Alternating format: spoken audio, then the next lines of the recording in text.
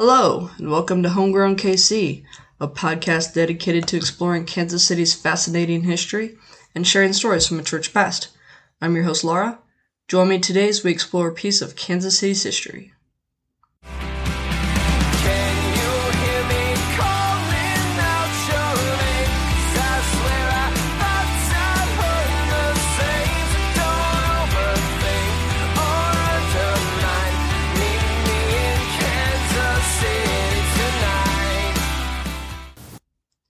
Welcome back, listeners. Happy autumn to you. That's if you live in the northern hemisphere. I guess if you live in the southern hemisphere, I should wish you a happy spring, but it's not spring here in Kansas City. So, it doesn't quite feel like autumn. It's actually still quite warm, but that's also good. I'm okay with a few warm weeks of autumn. Hold off winter as long as possible. This is Topic 3, the Nelson Atkins Museum of Art, Part 4, of Series 4, Treasures of Kansas City. I cannot believe I missed it, but the last episode, Nelson Atkins Part 3, was my 25th episode, guys. That's so cool. That's a big mile marker for me, and I'm very excited about it. If this is your first time listening, welcome to the show. I'm so glad that you decided to check it out. Please pause, though, and go back and listen to Parts 1, 2, and 3. First, it'll make more sense that way. And then after you finish all of those, I hope that you will also listen to Topics 1 and 2 of this series, which were the Western Auto Building and the Country Club Plaza. A quick reminder, you should get your COVID vaccine if you have not yet. This is also a good time to get your flu shot, but probably not at the same time, right? That just sounds like a lot for your body to process all at once. Also, a reminder, for you and your children, if you are going trick-or-treating or even just a Halloween party, please do not dress up in any sort of indigenous clothing. We thought it was okay back in our day. It wasn't. It's still really not, and it's increasingly not okay.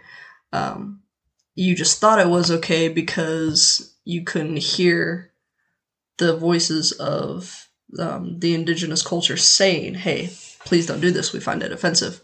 And now you can hear them. You've been hearing them for a few years loud and clear, so please don't. Quote, Indian princess and chieftain, these are, deeply culturally significant, often have religious components, so it is offensive if it's not a part of your culture to be wearing those clothings. The same thing goes for calaveras, or as we know them, sugar skulls. That's not a part of your culture. It is not okay for that to be your costume. It is deeply personal.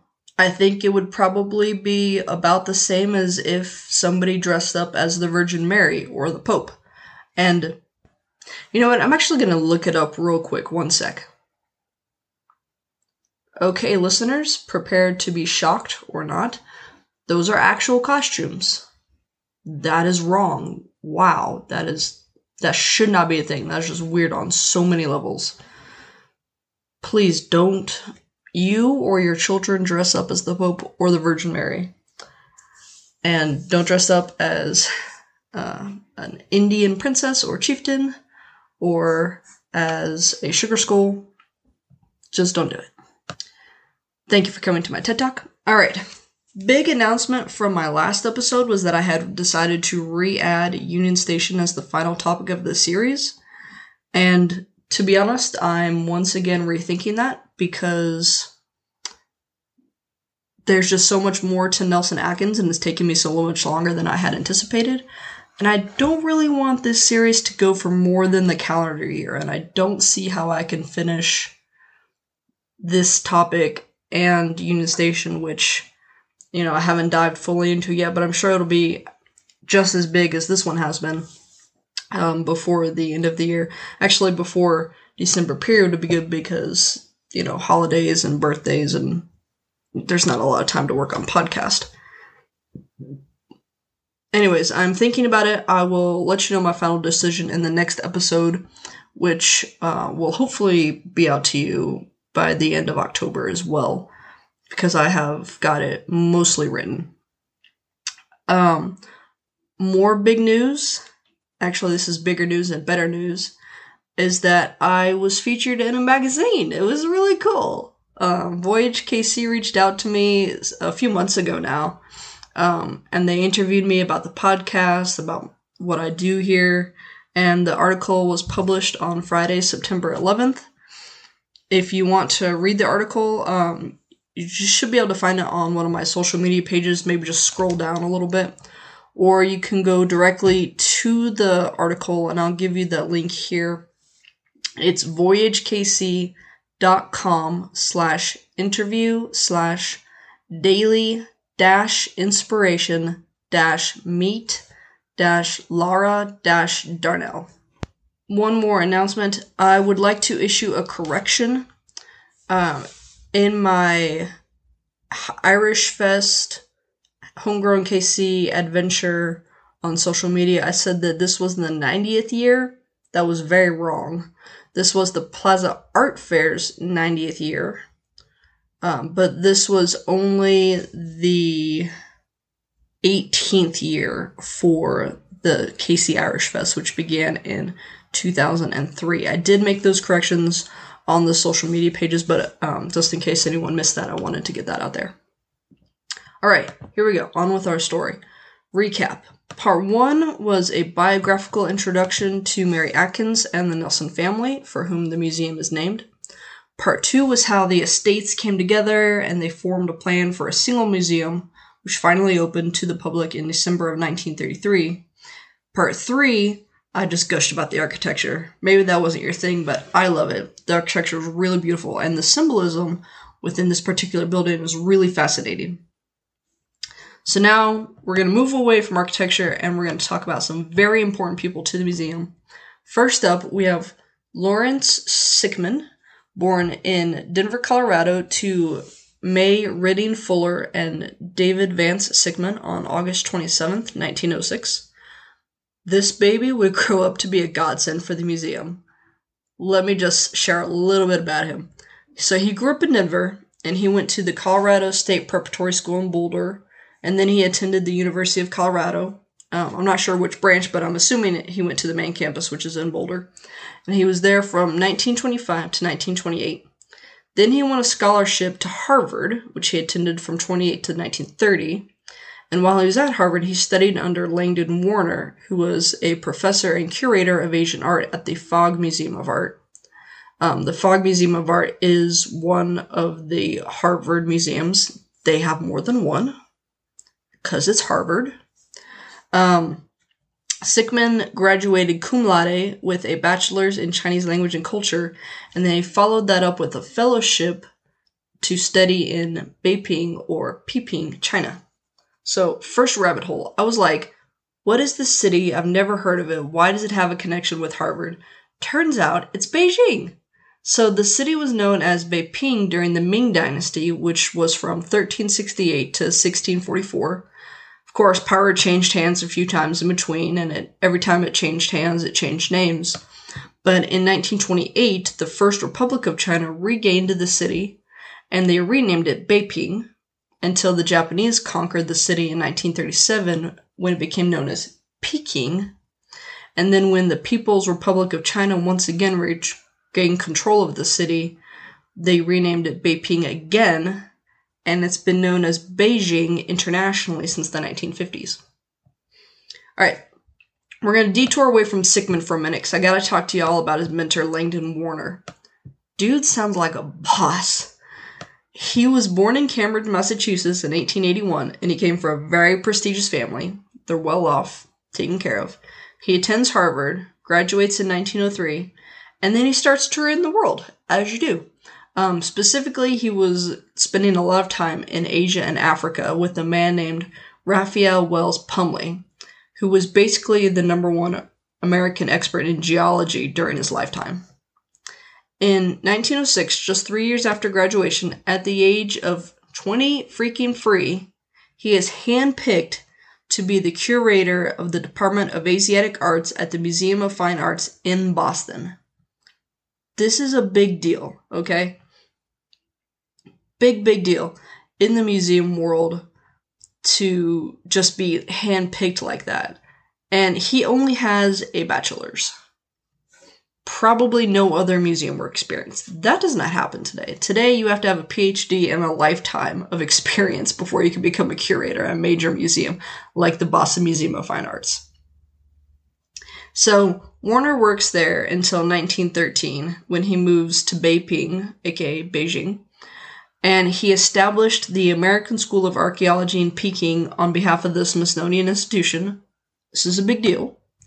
And then he went on to become, quote, the field agent for research in Asia for the Cleveland Museum of Art, director of the Philadelphia Museum of Art, and the curator of Oriental art at Harvard's Fogg Museum of Art, end quote. So that's where Sickman meets him, is when he's working at the Fogg Museum. But, dude, he's like everywhere doing everything. He is a boss. Alright, I'm going to introduce a third character, Joseph Paul Gardner. He was born October 20th, 1894 in Boston, Massachusetts. His parents were Joseph Alexander Gardner and Emma Blanche Crowell. Couldn't find any information on siblings. He attended MIT, but it sounds like he left before graduating in, maybe 1917 so that he could fight in World War I. According to one of my sources, he eventually became a captain and, quote, designed trains for railway artillery with the Heavy Artillery Board, and for his bravery at the front, he was awarded the Croix de Guerre with palm and something French I can't pronounce, sorry, end quote. He was only 21 at the time. After the war, he spent his summers in Europe studying architecture, but then the rest of the year, guess what? He swerved into ballet. Engineering, architecture, and ballet. I mean, of course, that's the combination we're going to end up with, right? I don't know where this came from. He must have danced as a child or something. He joined Anna Pavlova's ballet company for 9 years, and then he became the ballet master for the Washington Opera Company and co-owned the Chekurnoff? I think I'm saying that right. Chekurnoff Gardner School of Dancing in D.C. And during that time, while he's doing all of this dancing, which is a 2-time full-time job, he's also studying at the George Washington University in D.C., and he graduated with his BA in 28, and then in 1930, he started his art studies at, you guessed it, Harvard. My source said he studied at the Fogg Museum, so I'm guessing he knows Warner and Sickman. Now, all three of these men are integral to the start of the museum, its collections, and early policies. Paul Gardner graduated from Harvard in 1932, and he became an assistant to the William Rockhill Nelson trustees. Then, in 1933, they hired him to be the first director of the William Rockhill Nelson Gallery of Art. Gardner's job was all-encompassing, even before he became the director, when he was just their assistant. Quote, after his appointment in February 1932, Gardner worked from the trust office at 418 Bryant Building, but by the end of the year, he had set up a makeshift office in the new museum. Using orange crates for furniture, he unpacked and cataloged art objects, answered countless inquiries, and offered advice to the trustees. Both on the interior plans of the museum and on the choice of staff, Gardner greatly influenced the trustees' deliberations. He made decisions on wall coverings, seating arrangements, and the size of the rooms. His career as a dancer in the theater provided important background, for he saw each gallery as a stage set and tried to make each vista beautiful. He believed that the display room should be small and intimate and contain a chair or bench for the patron who wished to spend time in contemplation. End quote. So, in this case, we can see how the ballet is a huge influence on him and actually played out pretty well. Now, remember, I said Warner was such a BFD in his field. BTW, he and J.C. Nichols had actually been classmates together at Harvard. So that the trustees, of which J.C. Nichols was one, was like, hey, buddy! And they hired him to buy art for the museum. And he was even named the museum's Asian art advisor from 1930 to 1935. And Sickman, who was Warner's protege, while he's hanging out in Beijing, living his best life, he runs into his old professor, who had gone over to China to find this art and buy it for the museum. And so the museum trustees in 31, they're like, oh, okay, Sickman, you're going to join him. And together, they're buying art for the museum, which has not yet opened to the public.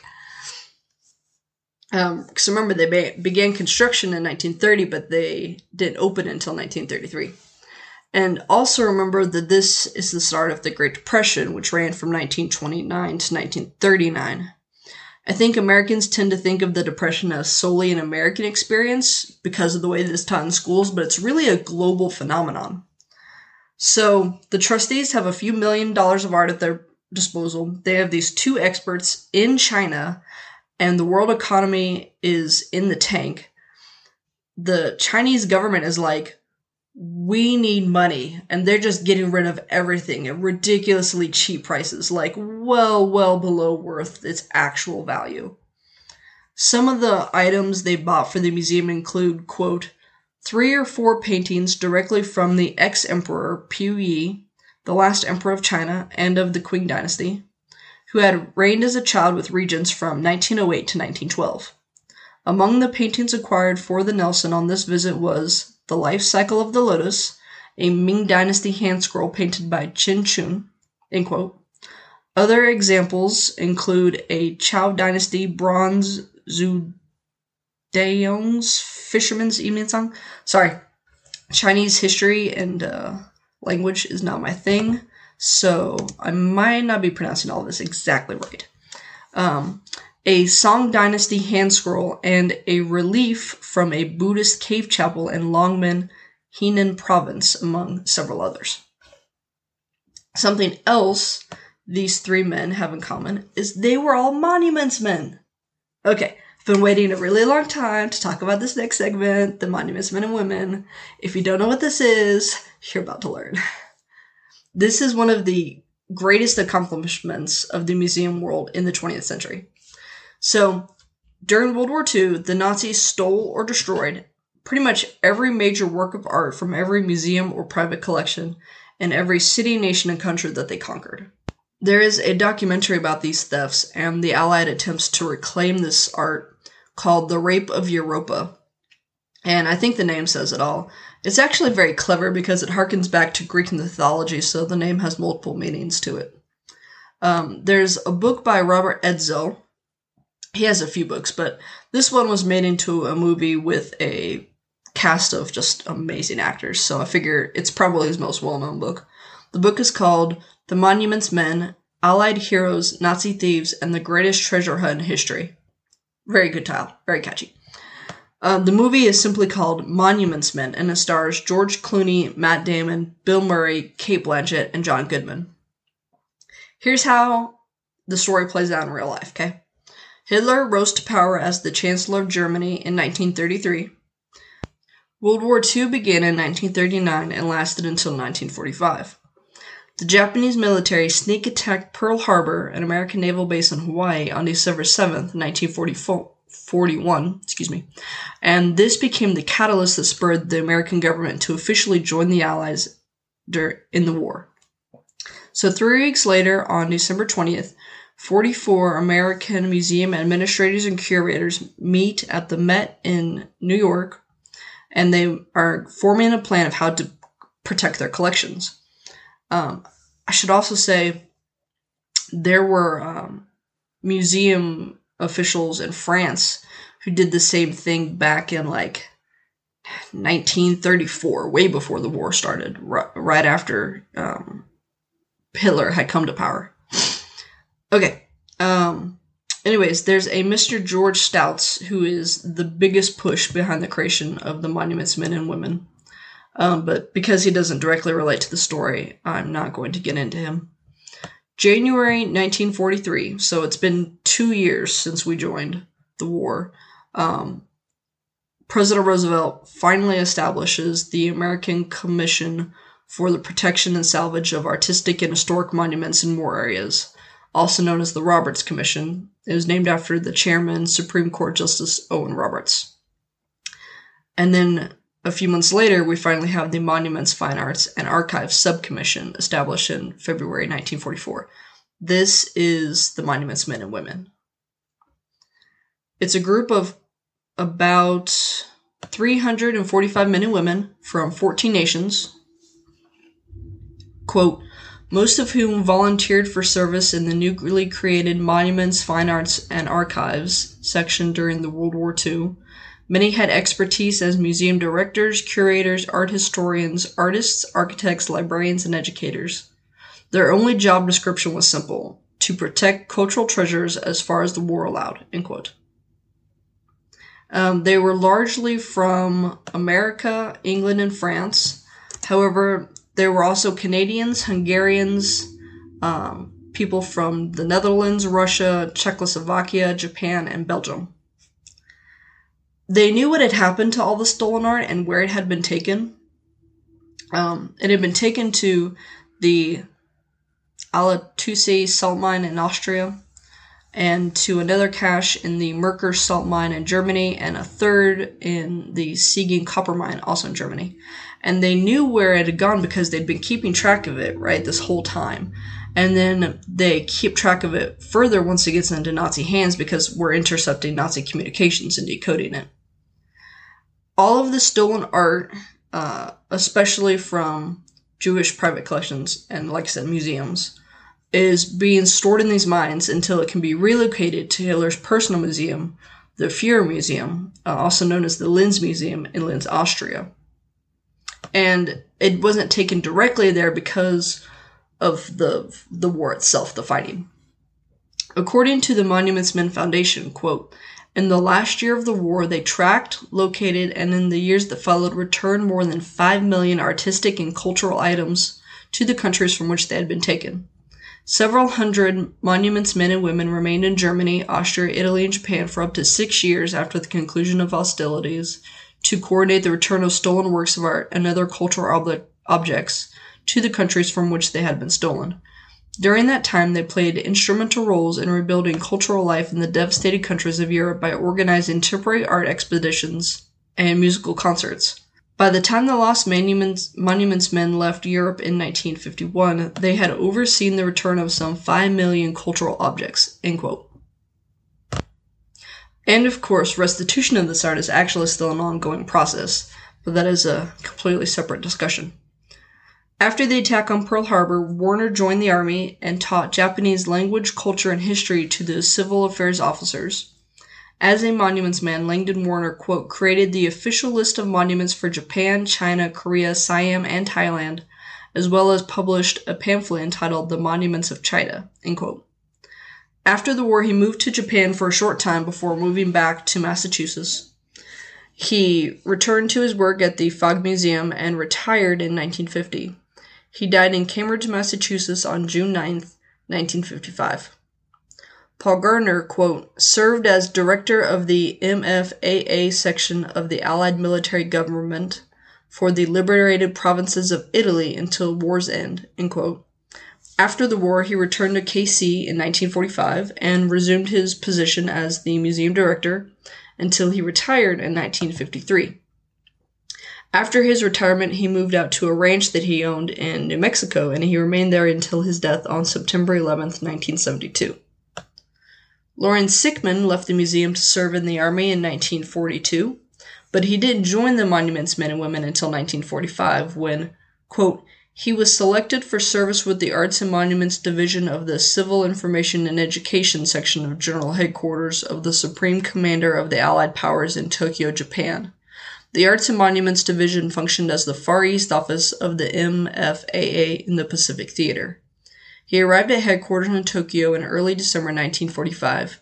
His assignment took him to Korea, where he inspected museums and cultural monuments, end quote. Upon his return to Kansas City in 1945, he resumed his post as the creator of Oriental art, and then, jumping ahead a little, he was actually named successor to Gardner as the museum director in 1953.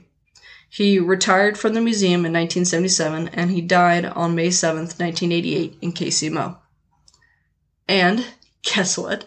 There are another 3 monuments men that are associated with the Nelson Atkins Museum. Surprise! So, these other 3, I didn't spend as much time on them because they didn't play as large a role, but it's still pretty cool. We have 6 out of, 350. It's kind of a lot for one museum. Anyways, first we have a Mr. Joseph Keller. He was born in Colorado Springs in 1918, and he studied classics at Colorado College and then art and archaeology at Princeton. He enlisted in the Army in 42 and officially joined the Roberts Commission in 45. He was the head of the MFAA branch, OMG Greater Hesse in Germany. That's like the official name of his post. After returning to America, he completed his PhD in art and archaeology at Princeton, and then he became the curator of European art for our museum from 1954 to 1959. He then returned to Princeton in 1960 to become the director of the Princeton University Art Museum. He retired in 1972 and he died in 1985. We also have Otto Whitman, who was a Kansas City native, born in 1911. He graduated from Harvard in 1933 and returned to Kansas City. One of my sources said he was the curator of prints in the newly opened Rock Hill Nelson Gallery of Art, and the other says that he was only a registrar. Now, both of these sources are highly researched and very accurate, so I have a hard time believing that one of them is wrong. I'm wondering if his official title was curator of prints, but then the work that he did, which today it would just be your title as registrar, but that's the kind of work that he did, but it wasn't his official title. Maybe something like that. In 1937, Paul Sachs, who was another monumentsman from Harvard, hired Whitman to be his assistant so that he could complete his graduate studies for free. He then joined the Army in 1941, and, quote, Whitman later became officer in charge of the Washington, D.C. headquarters of the Office of Strategic Services.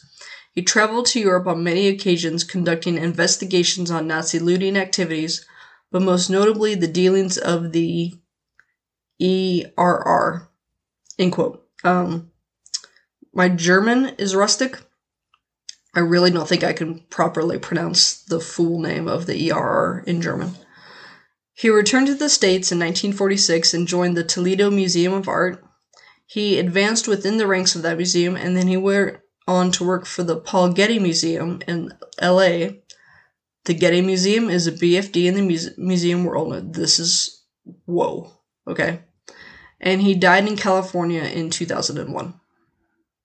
Then finally we have James Alexander Reeds, who is another native son. He was born in KC in November 1921. He was actually pursuing a medical degree before World War II began. He enlisted in 1942 and became a German interpreter. He joined the Monuments Men in 1944 as a clerk. He stayed in Europe for a couple more years after the war, and he met and then married his wife over there. They moved back to America in 1947. Reed became a teacher and earned graduate degrees in linguistics. In fact, he taught linguistics at multiple universities across America, but he taught at UMKC, which is where he retired from in 1990. And then instead of spending his retirement, relaxing like you should, he decides to become a docent at the Nelson Atkins Museum of Art. And he stayed a docent until he died on October 3rd, 2012.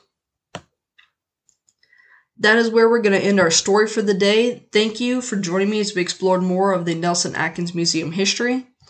My main source has been the Nelson Atkins Museum of Art, A History by Christy Wolferman. I'm using her second edition, which was published in 2020. Other sources include a news article by KMBC, Pendergastkc.org, kchistory.org, the Nelson Atkins Museum of Art Archives, which has a collection of papers that includes biographical information for most of the men discussed today, particularly Warner and Sigmund. I'm also heavily used the Monuments website. That's www.monumentsmenfoundation.org. Fabulous website. So much information on there. They have biographical profiles on every single Monuments men and women. They have information about all the works of art that they worked with. They were stolen and they were recovered. They have a timeline of events and they have other historical information. Really got to check it out. The way that I had to cut this out, this was up in the earlier part of the story, but I'll just give a quick summary. The way that the Monuments Men Foundation came about is really cool. So this guy, and I don't remember his name at the moment. Oh, actually, you know what? It was Edzo. It was the guy that wrote the book that became the movie, The Monuments Men.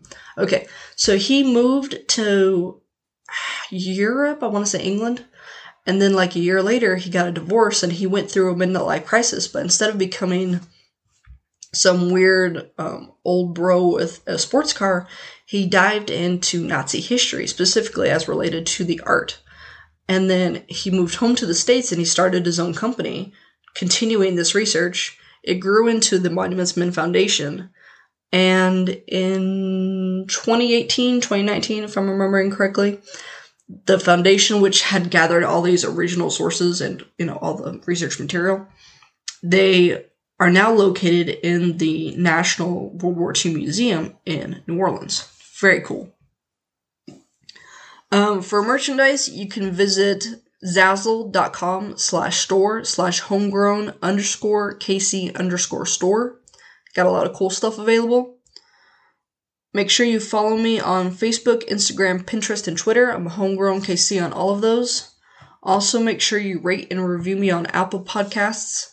The more ratings and reviews I get, the higher up in the charts I go, and the easier it'll be for more people to find me. You can visit my website for additional information. That's homegrownkc.wordpress.com. Yes, it is still way out of date.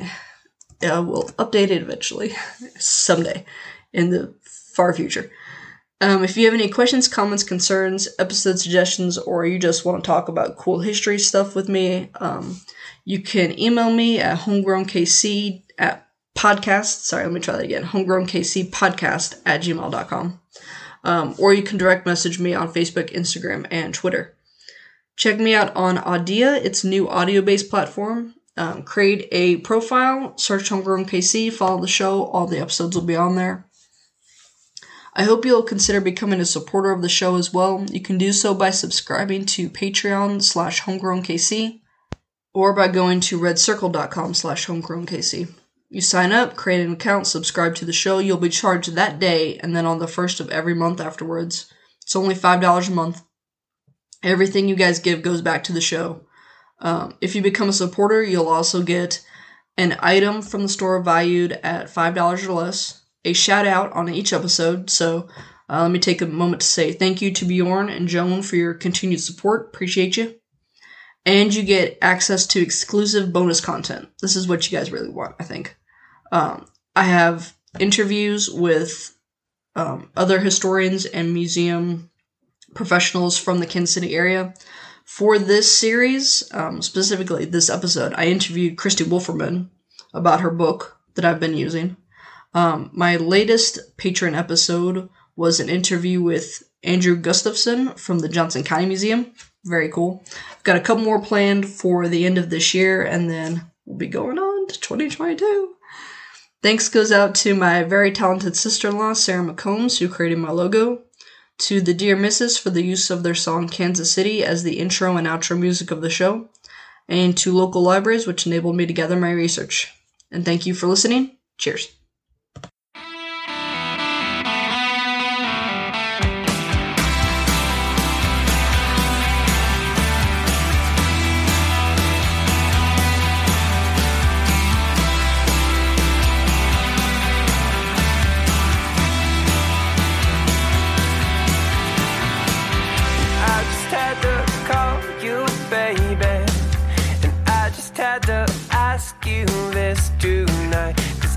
Seem to shake this feeling, and I can't seem to get you off my mind.